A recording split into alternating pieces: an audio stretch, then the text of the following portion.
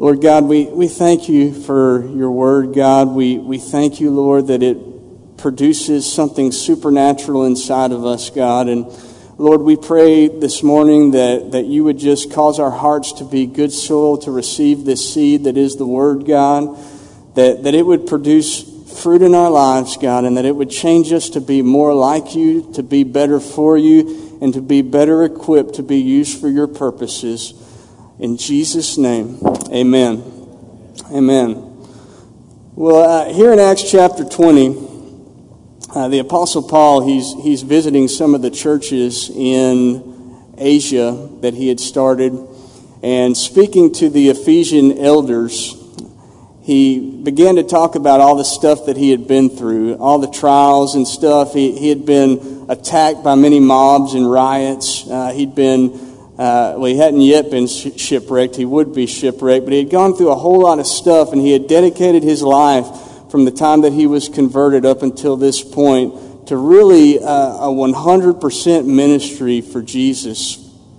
And he began to have some prophecies in his life that if he went back to Jerusalem, then he would be arrested and put in chains. And people began to tell this to him over and over again. You know, they say, Paul, don't go to Jerusalem.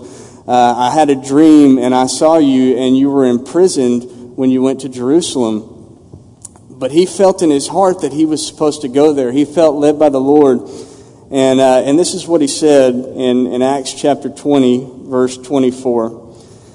He said, but my life is worth nothing to me unless I use it for finishing the work assigned me by the Lord Jesus, the work of telling others the good news about the wonderful grace of God. And this morning I want to talk to you about finishing strong. Finishing was a repeated theme in Paul's epistles and in his letters. He talked about it a lot. And, he spoke about the eternal prize and rewards that we would receive if we finish strong. He talked about pressing on towards the goal. He talked about pressing on towards the mark. And here, after all he had done, he said, my life would be worth nothing. It wouldn't count for anything, in my opinion, if I didn't finish strong. And so it's very important, especially being that Paul wrote most of the New Testament, that we look at this aspect of finishing. And so I want to show you in the last couple of days of Jesus' life how he is an example, and some of the people around him were examples of finishing in different ways.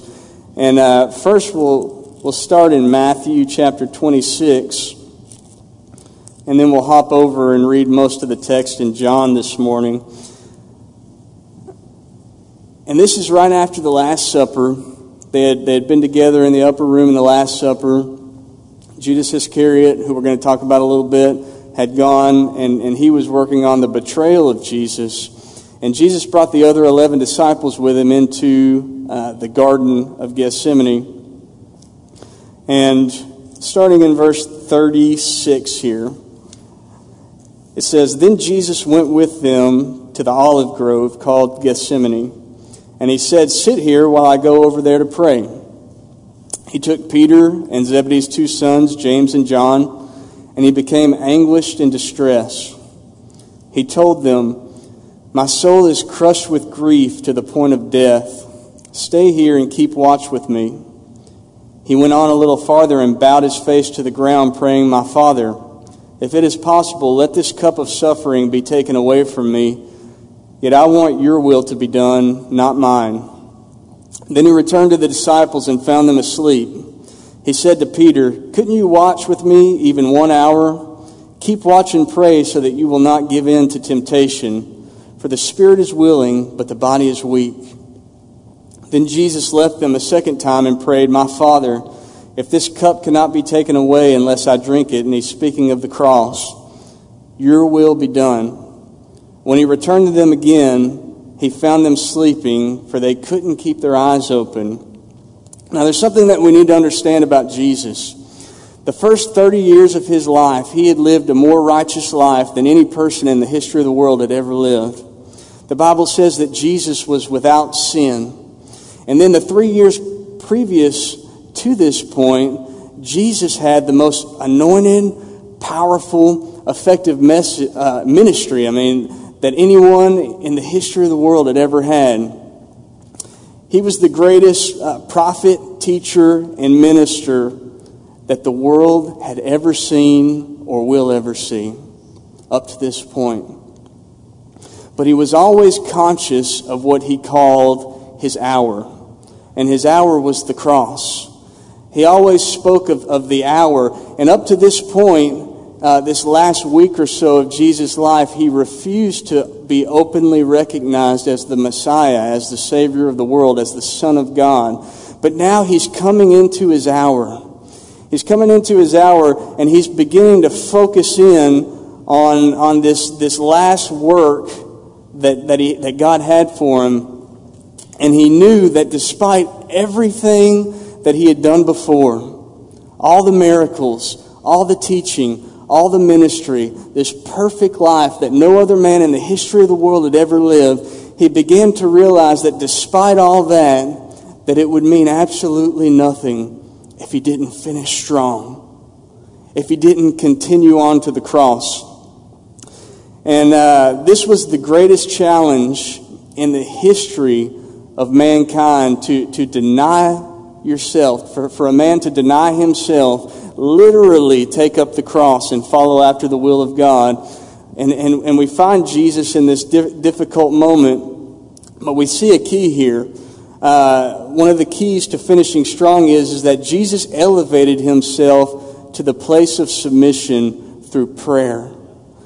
The Bible says that he became anguished and distressed on the inside, and his response to that is that he prayed. He overcame the flesh as we should on every level by walking in the Spirit. And he did that. He found himself, he elevated himself from that place of anguish to the Spirit in prayer. He chose to finish strong. Now look at verse 44 here.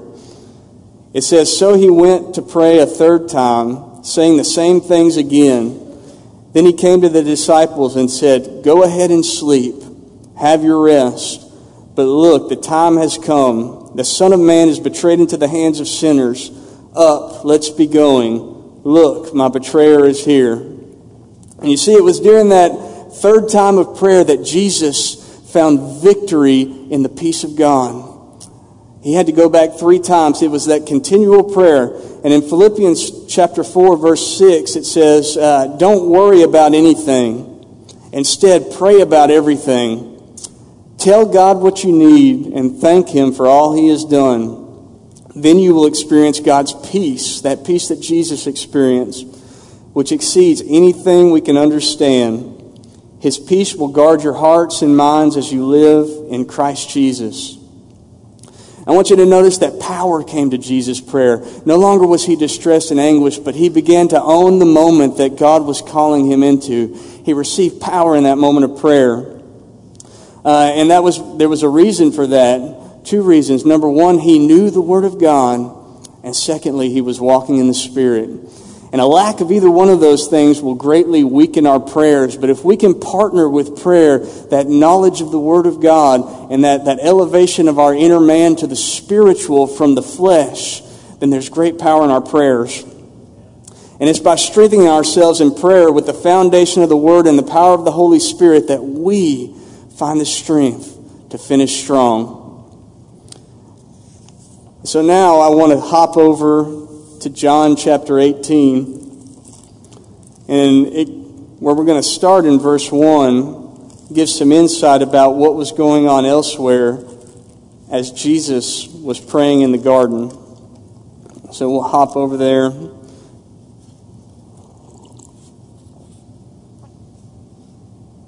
I taught Sunday school this morning. I've been yelling over kids. In verse 1, it says, "After saying these things, Jesus crossed the Kidron Valley with his disciples and entered into the grove of olive trees, which is the Garden of Gethsemane. Judas, the betrayer, knew this place because Jesus had often gone there with his disciples. The leading priests and Pharisees had given Judas a contingent of Roman soldiers and temple guards to accompany him. Now with blazing torches, lanterns, and weapons, they arrived at the olive grove. Now Judas was one of the disciples. He was one of the 12. The Bible doesn't tell us very much about the background of Judas or his calling, but we do know that he was called specifically by Jesus to be one of the 12 that Jesus would prepare by a personal relationship to start the church. We know that Judas was involved in the ministry of the disciples. In fact, in Matthew chapter 10, when Jesus was commissioning the disciples to go and heal the sick and cast out evil spirits, Judas was with them, and he participated in that ministry. He was also the treasurer of the disciples' money. And we're told that at one point he began to take from the treasury for the ministry, and he began to pocket the money for himself. And I believe that was the factor, that was the point, that was the little crack in Judas's armor that began to whittle away at his focus being on God's purpose for his life, and he began to focus on Judas's purpose for his life. You know, he began to enter into the flesh, and just like for all of us, it always begins with a very small thing, and if we continue to entertain those things, it will elevate itself to a very large thing. Because the Bible tells us that it doesn't give us all the details of Judas's decline, but we know that at one point he went from the place of ministering with the disciples to the point where at the Last Supper, the Bible says that the devil entered into him to guide him to betray the Lord. And so Judas started well, but he did not finish strong. And I believe that even after he betrayed Jesus, I believe that had Judas repented genuinely to God, that God would have forgiven him, that God would have restored him, that God would have continued to use him. Sadly, though, rather than repenting of his sin, Judas took his own life. I believe that the great failure of Judas's life was not the betrayal of Jesus. I believe that the great failure of Judas was that when he fell down, he did not get back up. He let his failure get the best of him, and he didn't get back up. He didn't allow God to restore him because he did not come back to God and ask for repentance and forgiveness. And because of that, he didn't finish strong.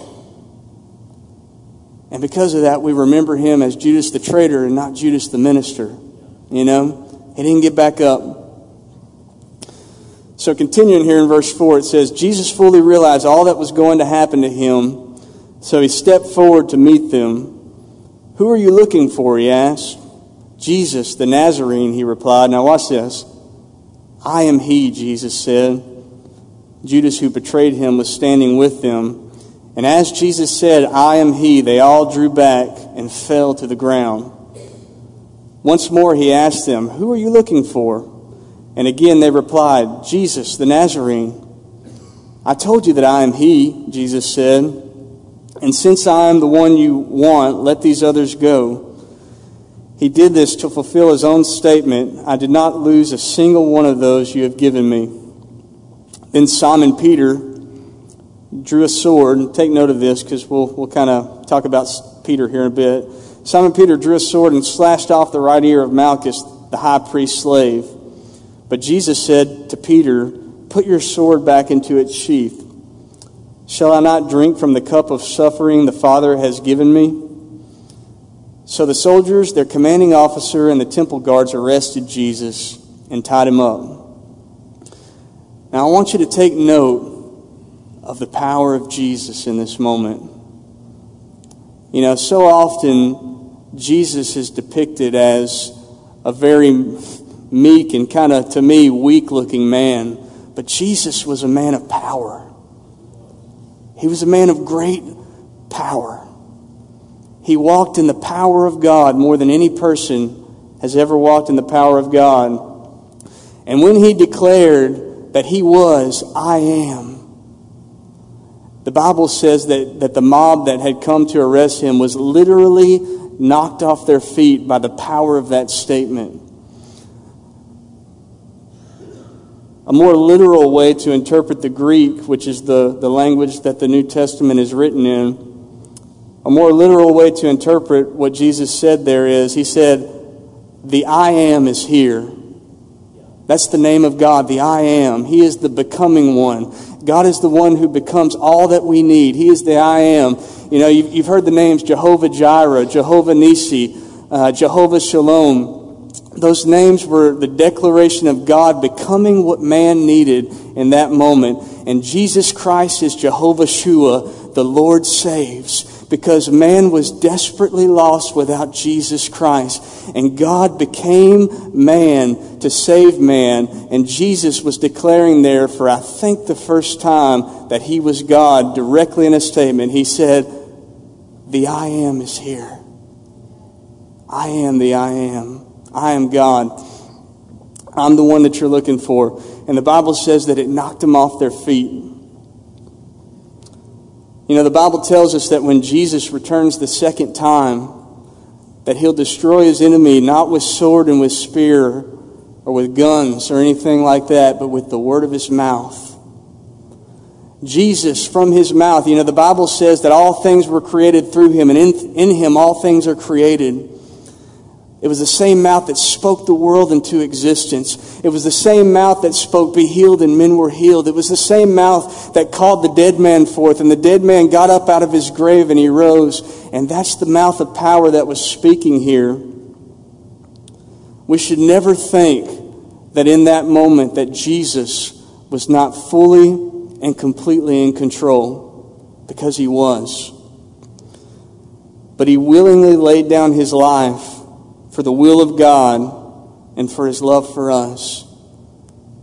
It wasn't the mob that arrested and executed Jesus. Jesus laid down his life. He knew that in order to finish strong, he had to restrain his power and submit himself to God. You know, and that's a powerful thing. So let's continue reading the story.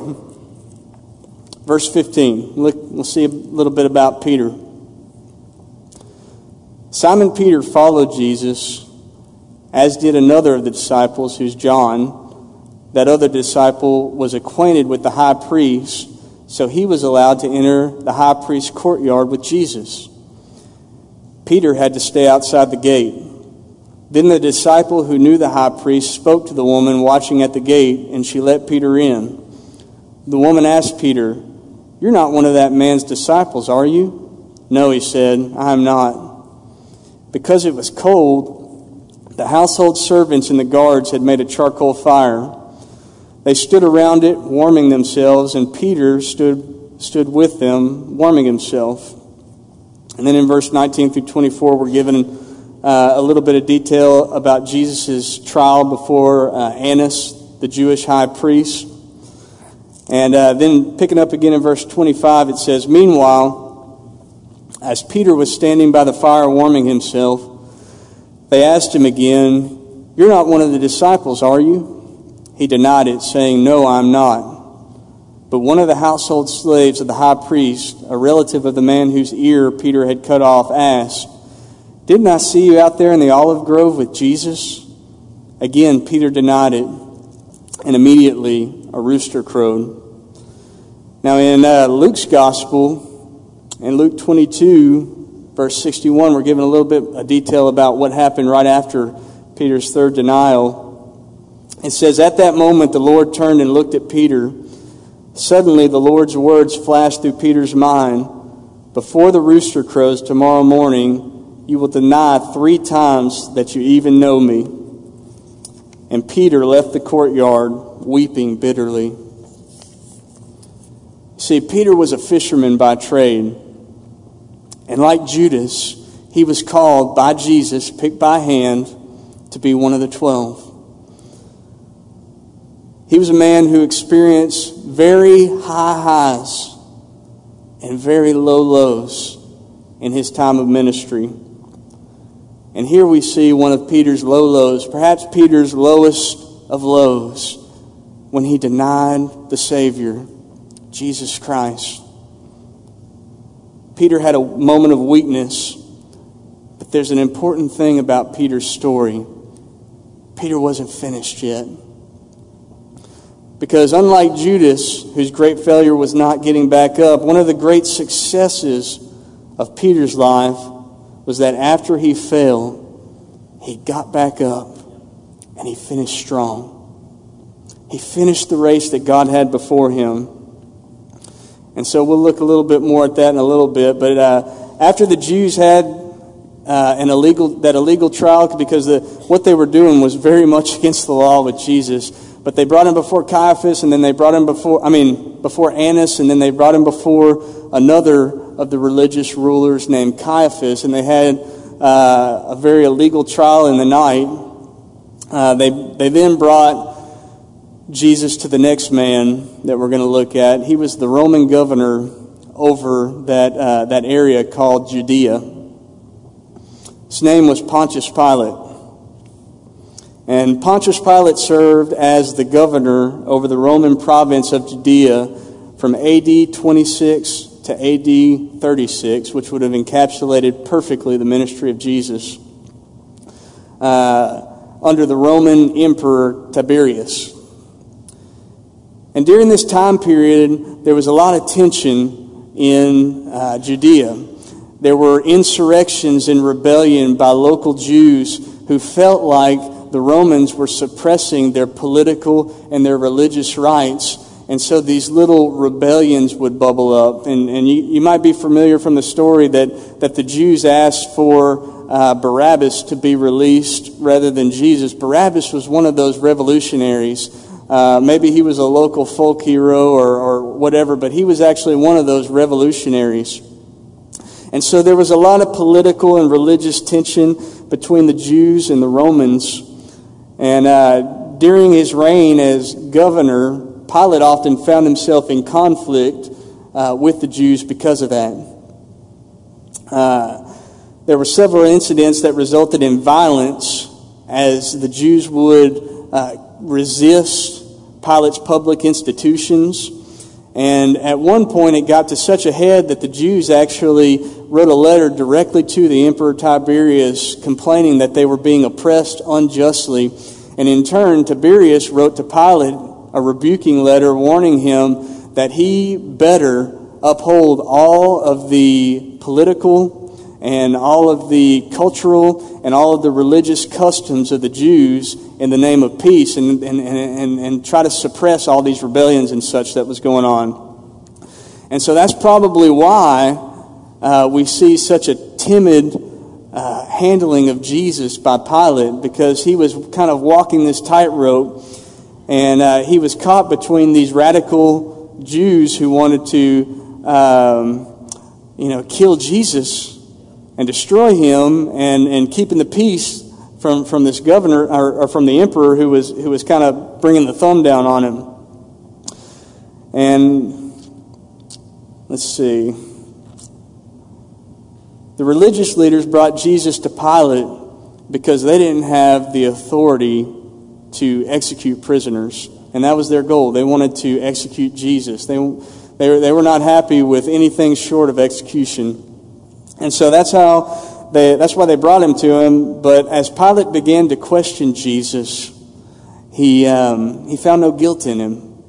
He didn't find any crime in him, which he didn't have.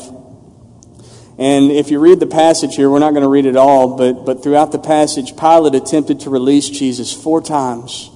4 times he said, I find him not guilty, I want to release him. And, no, kill him, crucify him. And one of the things that Pilate did in an attempt to find out if there was any guilt in Jesus is that he had him flogged. And we'll read it here. It says in chapter 19, verse 1, it says, Then Pilate had Jesus flogged with a lead-tipped whip. The soldiers wove a crown of thorns and put it on his head, and they put a purple robe on him. Hail, King of the Jews, they mocked, as they slapped him across the face. Pilate went outside again and said to the people, I'm going to bring him out to you now, but understand clearly that I find him not guilty." Now, something about flogging. Historically, it was something that can be verified as a Roman method of interrogation. And what would happen is that they would strip the prisoner of his upper garment, and they would tie his hands to a post in such a way that the skin on the back would be stretched and tight. And then a soldier would take a multi-tailed whip with shards of glass and lead woven into the ends of it, and they would strike the prisoner, which in turn would rip and tear and mar up the flesh of the back. Extremely painful, extremely brutal. And the idea of flogging was that as the prisoner was whipped and beat, the purpose of it was to elicit confessions of crimes.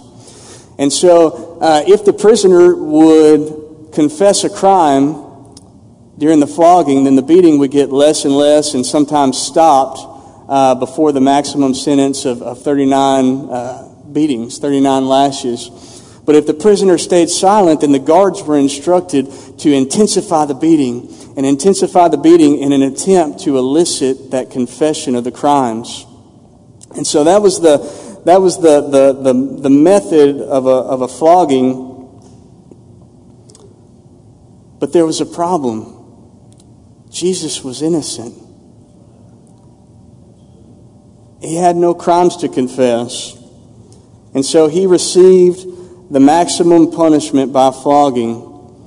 And his back was first striped and then destroyed. He was completely, the Bible says that between the striking of his face and the destruction of his back, that when you looked at him, you couldn't even recognize him as a human being. And so Jesus, right here, this is part of the fulfillment of Isaiah's prophecy given in Isaiah 53, verse 5. It says, "But he was pierced for our rebellion. He was crushed for our sins. He was beaten so we could be whole. He was whipped so we could be healed. All of us like sheep have strayed away. We have left God's path to follow our own. Yet the Lord laid on him the sins of us all. He was oppressed and treated harshly, yet he never said a word. He was led like a lamb to the slaughter, and as a sheep is silent before the shearers, he did not open his mouth." And so through this intense interrogation, Jesus remained silent. He received the stripes for our healing. By his stripes we are healed. Amen. And something interesting. Pilate knew the purpose of the flogging. He had seen many of the floggings from other prisoners. And the fact that Jesus said nothing throughout the intense beating that he took would have proved without a doubt to Pilate that Jesus was innocent. Because even innocent men would often succumb to confession in an attempt to stop the pain. What have you got to lose, right? But Jesus being silent would have proved without a shadow of a doubt to Pilate that he was innocent. And that's why when he brought him out, he said, "I find this man innocent. He's done nothing wrong. There's no guilt in him." Continuing in verse 5. "Then Jesus came out wearing the crown of thorns and the purple robe, and Pilate said, 'Look, here is the man.' When they saw him, the leading priests and temple guards began shouting, 'Crucify him! Crucify him!'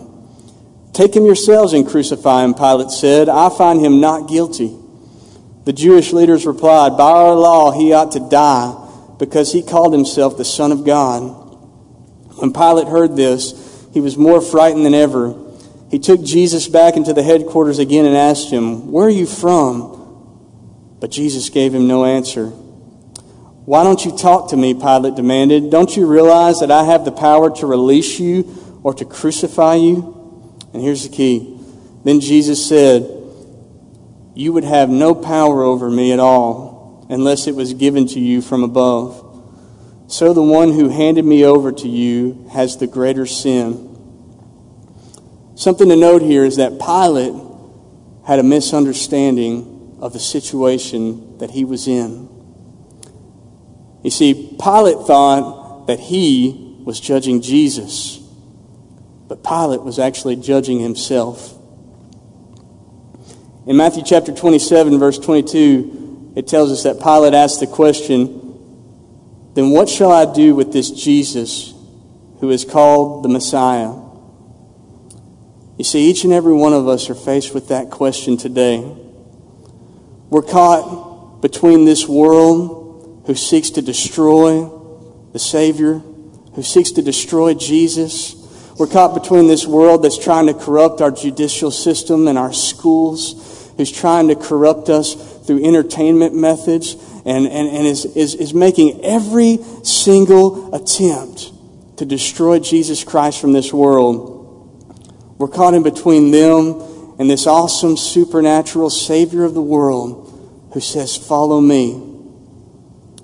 And each and every one of us is posed with that question, what will I do with this man called Jesus? What am I going to do with him? How we answer this question will ultimately determine how we're judged by God.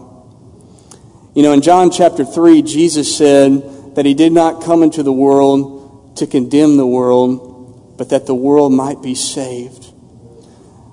But he said, "This is the condemnation, that the light has come into the world, and men love darkness rather than light, because their deeds were evil."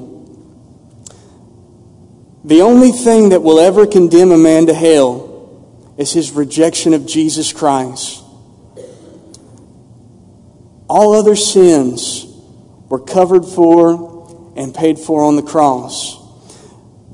But if someone chooses to reject the Lord, if they say, what will I do with this man Jesus? And like Pilate, they choose to reject the Lord.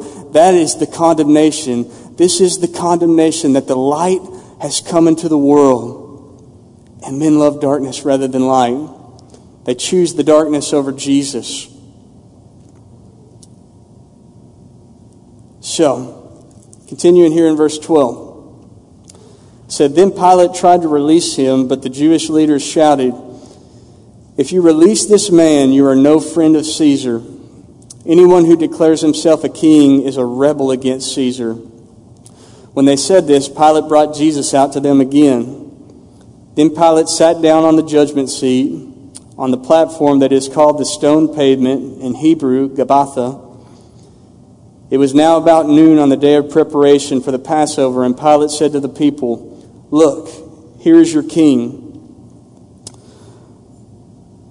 Lost my place. "Away with him," they yelled. "Away with him.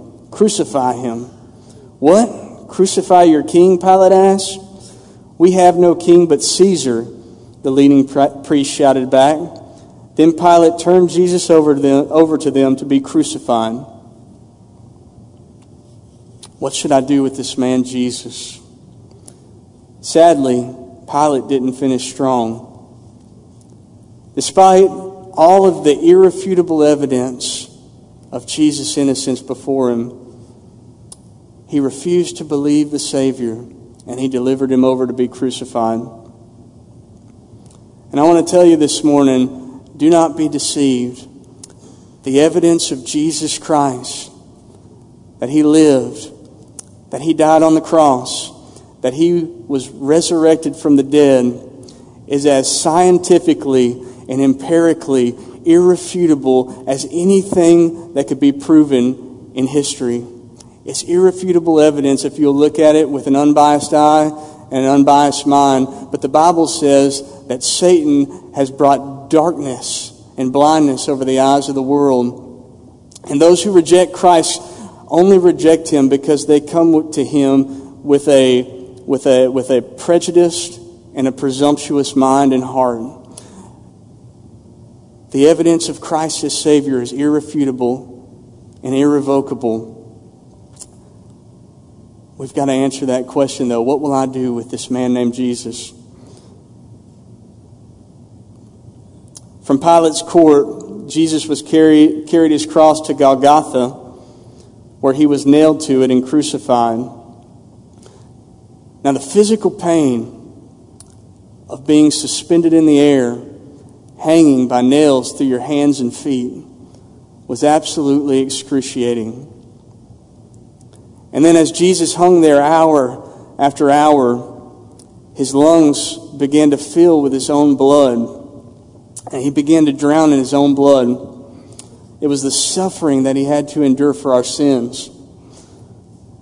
But on top of that, in that moment of great pain and great suffering, the Bible says that the sins of the world were laid upon his Spirit. Every sin committed from the beginning of man to our lifetimes, past our lifetimes, to the end of this world, was laid upon Jesus. He bore it upon his soul. I can't imagine it. I think about the guilt that I have whenever I do something wrong, and how intense it can be. The sins of the world were laid upon Jesus. And in that moment, because of God's righteousness, God had to turn his back on Jesus. For the first time in his life, he was disconnected from the presence of God, because the wages of sin is death. And that death is not a physical death, but a spiritual death. When our sin separates us from the Lord, separates us from God. And in that moment, with the sins of the world upon him, with the pain of crucifixion in his body, God turned his back on him and he said, my God, why have you forsaken me? But then he uttered those great and awesome words that are so glorious for us to hear.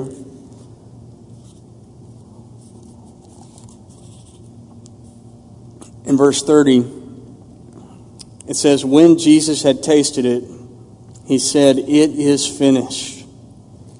Then he bowed his head and released his spirit. You see, Jesus finished strong on earth. Despite all he had done before, he saw it through to the cross. And though he had set his heart on the cross in the garden, how many of you know that his intentions would have meant nothing if he hadn't have followed through? You know, his intentions would have been good, but they wouldn't have meant anything if he hadn't followed through and finished strong.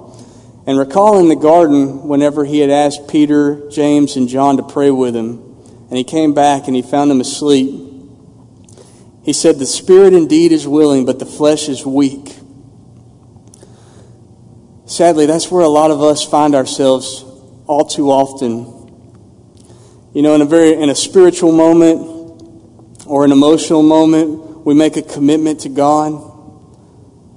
You know, we tell God that we're going to live for him, we're going to serve him. Some of you may even have a specific calling on your life that you've identified, and you told God that I'm going to follow that, I'm going to fulfill that, I'm going to walk in that. But all too often, the spirit is willing, but the flesh is weak. And we find ourselves, as we get back into our normal lives, as Sunday turns into Monday, and Monday turns into Tuesday, and Tuesday turns to Wednesday, and we're at work, and the kids are sick, and we got to get our to-do list done, and we find ourselves moving more and more from the spirit into the flesh. We find that the spirit is willing, but the flesh is weak, and we don't finish strong.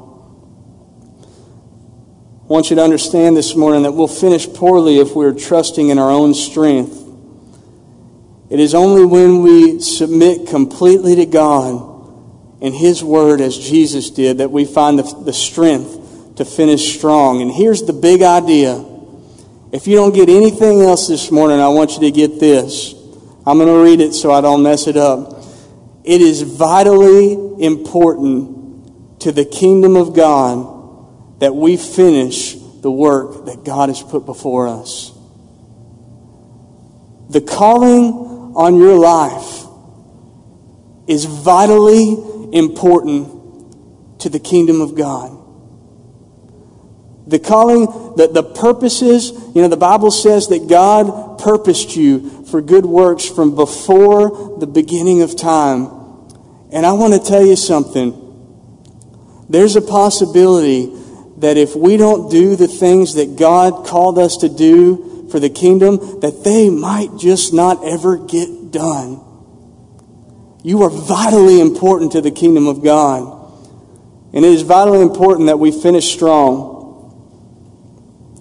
But even after his death on the cross, Jesus, being our example, continued to finish strong.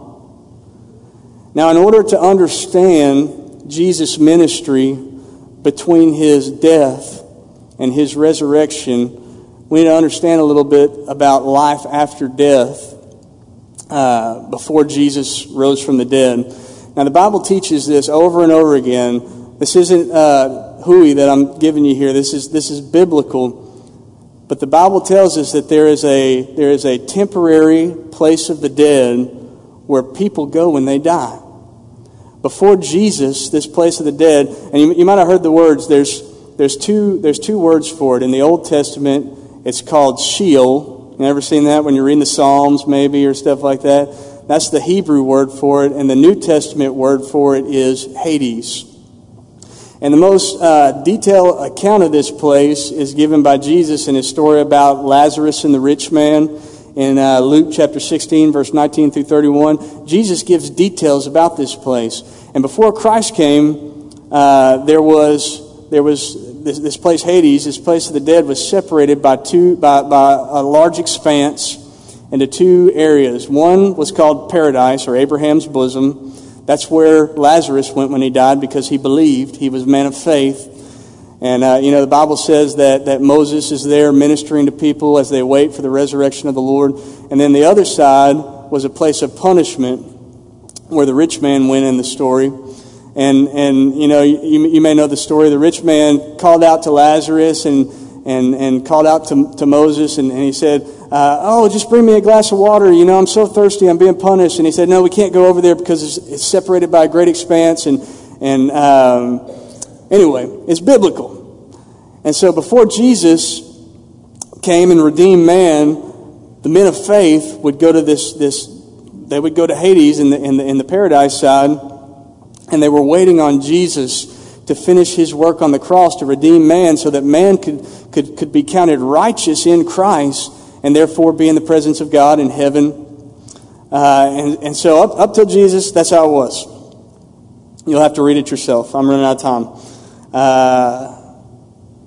So the Bible tells us that when Jesus died, that he went down to Hades into the paradise side, and that he preached to the captives who were held captive by death.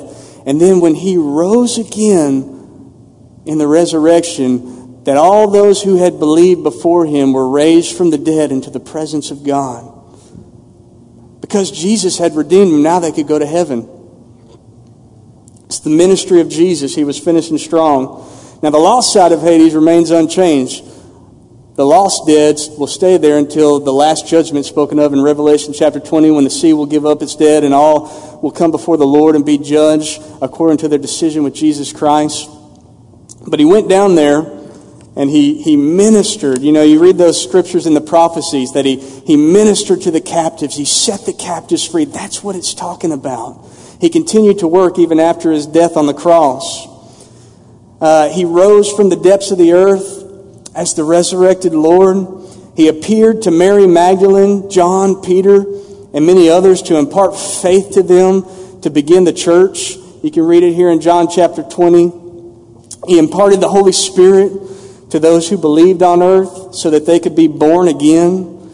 And then he ascended into heaven, the resurrected Lord, to be with the Father until he would come back again. But he didn't stop there. He continued to finish strong. We won't go there because of time, but in 1 Corinthians chapter 15, you can read how the Apostle Paul talked about how without the resurrection of Christ, our faith would be empty and useless. You see, even after his death, Christ had to finish strong, unless humanity would be left hopeless, with no hope and no future. Hebrews tells us of how he continues to finish strong. In Hebrews, Jesus is described as our perfect leader, our brother, our eternal high priest, our source of eternal salvation, our king, our intercessor, our sacrifice for sin, and the mediator between us and God. You see, he continues to work in this capacity so that we can be redeemed. Jesus knew that he had to finish strong so that God's plan, the church, could be fulfilled here on the earth. But it doesn't stop there. Because one day Jesus will return to the earth and destroy all those who reject him. He will redeem this fallen world. And as he comes again, he will set his foot on the earth. And the Bible says that the kingdoms of this world will become the kingdoms of our Lord. And as he steps onto the earth, and we talked about it earlier, the Bible says that he will destroy all who oppose him, all who have rejected him by the word of his mouth. And then he'll establish his kingdom here on the earth. And for 1,000 years, the Bible says that we will reign with him as kings and priests on the earth. And then after 1,000 years, the Bible says that the devil will be released one last time to tempt mankind. And he'll come and he'll raise one last rebellion. And then Jesus will stand and defeat all of his enemies and cast Satan and the lost and the Antichrist into the lake of fire.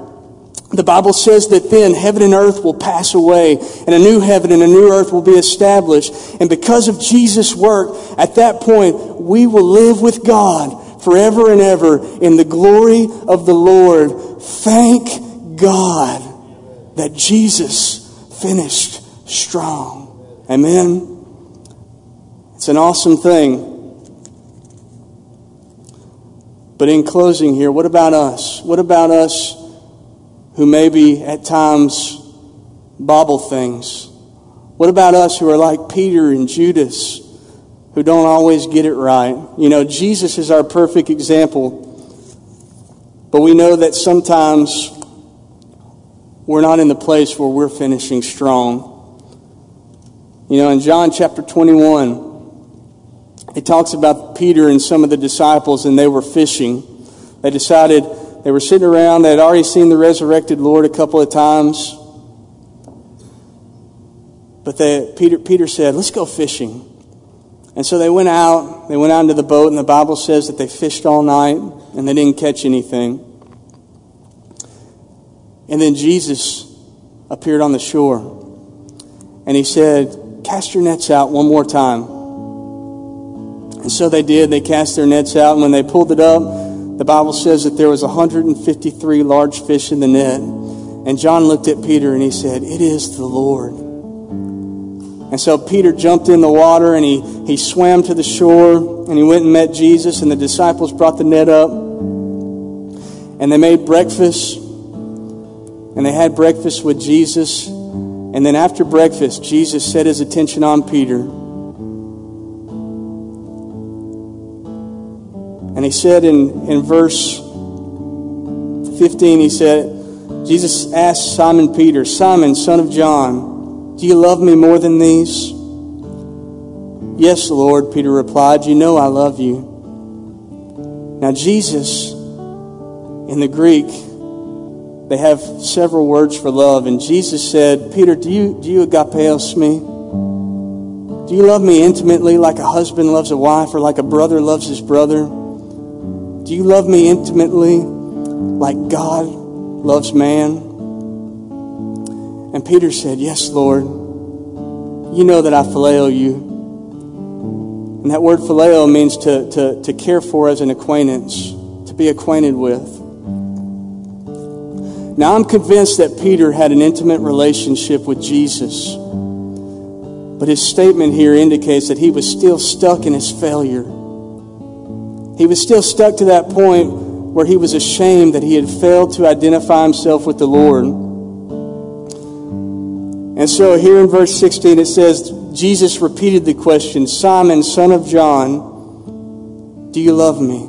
Do you agapeos me? Yes, Lord, Peter said. You know I phileo you. Then take care of my sheep, Jesus said. A third time he asked him, And this time it was different. He said, Simon, son of John, do you phileo me? Peter was hurt that Jesus asked a question a third time. He said, Lord, you know everything. You know that I love you. Then Jesus said, feed my sheep. See, that third time, Jesus realized Peter's situation. He realized that he wasn't at the point of elevation, but that he was still stuck in his failure. And he came down to Peter's level. He said, do you flail me, Peter? You see, Jesus will always meet us where we are. He'll always come down to us. And if we'll submit to God, if we'll truly repent in our heart, Jesus will set us on the most direct path back to His perfect will. It's the great difference between Christianity and the religions of the world. All the religions of the world lay out methods and processes by which man tries to bring himself to the elevation of God. But Christianity is God humbling Himself and submitting Himself through Jesus Christ and coming down to our level and redeeming us exactly how we are. That's Christianity. So wherever we are in life, in our relationship with God, if we will submit to Him, He will meet with us and put us on the path to finish strong. You know, it saddened Peter that Jesus had to come down to his level.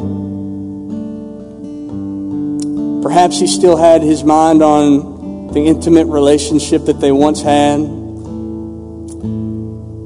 Perhaps he thought that Jesus couldn't use him anymore. However, if you look closely, Jesus wasn't focused on the failings of Peter. Jesus was focused on Peter finishing strong. He said, feed my sheep. Feed my lambs. Feed my sheep, Peter. You see, God isn't so concerned about what we've done in the past. He wants us to finish strong. I'm so thankful for that. Verse 18, he says, I tell you the truth. When you were young, you were able to do as you liked. You dressed yourself and went wherever you wanted to go. But when you are old, you will stretch out your hands, and others will dress you and take you where you don't want to go. Jesus said this to let him know by what kind of death he would glorify God. Then Jesus told him, follow me. See, that's God's word to us today. That's God's word to you. Follow me. You know, this morning you may be like Peter and Judas. You may have fallen down. You may have failed. Listen to me very closely. Get back up. Don't stay down. You may be like Pontius Pilate today. Up to this point in your life, maybe you've chosen to please the world rather than to please God. You may still be juggling the question, what should I do with this man Jesus? In a moment, I'm going to give you an opportunity to, if you've never made Jesus the Lord of your life, we're going to make sure today that you know without a shadow of a doubt that you are in Christ, that you're born again. Don't miss this opportunity of what shall you do with this man named Jesus. And wherever we are, we should look to Jesus, who continues to finish strong to this day. because Jesus is our example. And like him, we need to finish strong. Amen? Everybody stand up. Just close your eyes. Stick with me. I know I'm late. I'm sorry. Right now, if you would just close your eyes in a moment of prayer, I want to ask you first, what should we do with this man, Jesus? If there's anybody in this place, if you're not sure that Jesus Christ is the Lord of your life, if you're not 100% sure that if you died today that you would go to heaven, I just want you to raise your hand real quick. Just raise it up. Is there anybody in here? Anybody? Okay. Nobody raised their hand. If it is and you were just afraid in this moment, you know, the Bible says that all we have to do is believe in Jesus' work on the cross and we will be saved. And so I want to encourage you, if you're not sure what to do with this man called Jesus, today when you go home, just pray a simple prayer of faith. Telling God that you believe in Jesus, you believe his work on the cross, and that you trust in that to save you from your sins. But right now, I want to talk to the Peters and the Judases. I want to talk to those of you who have fallen down, maybe fallen into apathy, maybe fallen into sin. God's speaking to people to get back on track right now and finish strong. And so right now, if you just want to relate to that, I'm going to close in a prayer. And if you want to relate to that, just raise your hands with me. Raise a hand, whatever you want to do. And let's pray together that God would empower us to finish strong. Amen. Lord Jesus, God, I know that you see the hearts of each and every person here, Lord. I know that you see their hearts, God. I know that you see their repentance, God. I know that you see how we want to serve you, God. And Lord, we say that the spirit is willing, but the flesh is weak, God. And so, Lord Jesus, we pray right now that you would empower us by your Spirit, God. Lord, that you would help us to be faithful to your word, God. And you would help us to be faithful to the place of prayer, Lord. Not by our own power, God, but by the power of your Spirit. We pray that you would empower us to finish strong, God. In Jesus' name, amen. And now, just in closing, if our prayer partners would come forward. If you'd like to pray with somebody, if you'd like to know more about making Jesus the Lord of your life, if you'd like to join our church, you can just come forward now and somebody will be up here to pray with you.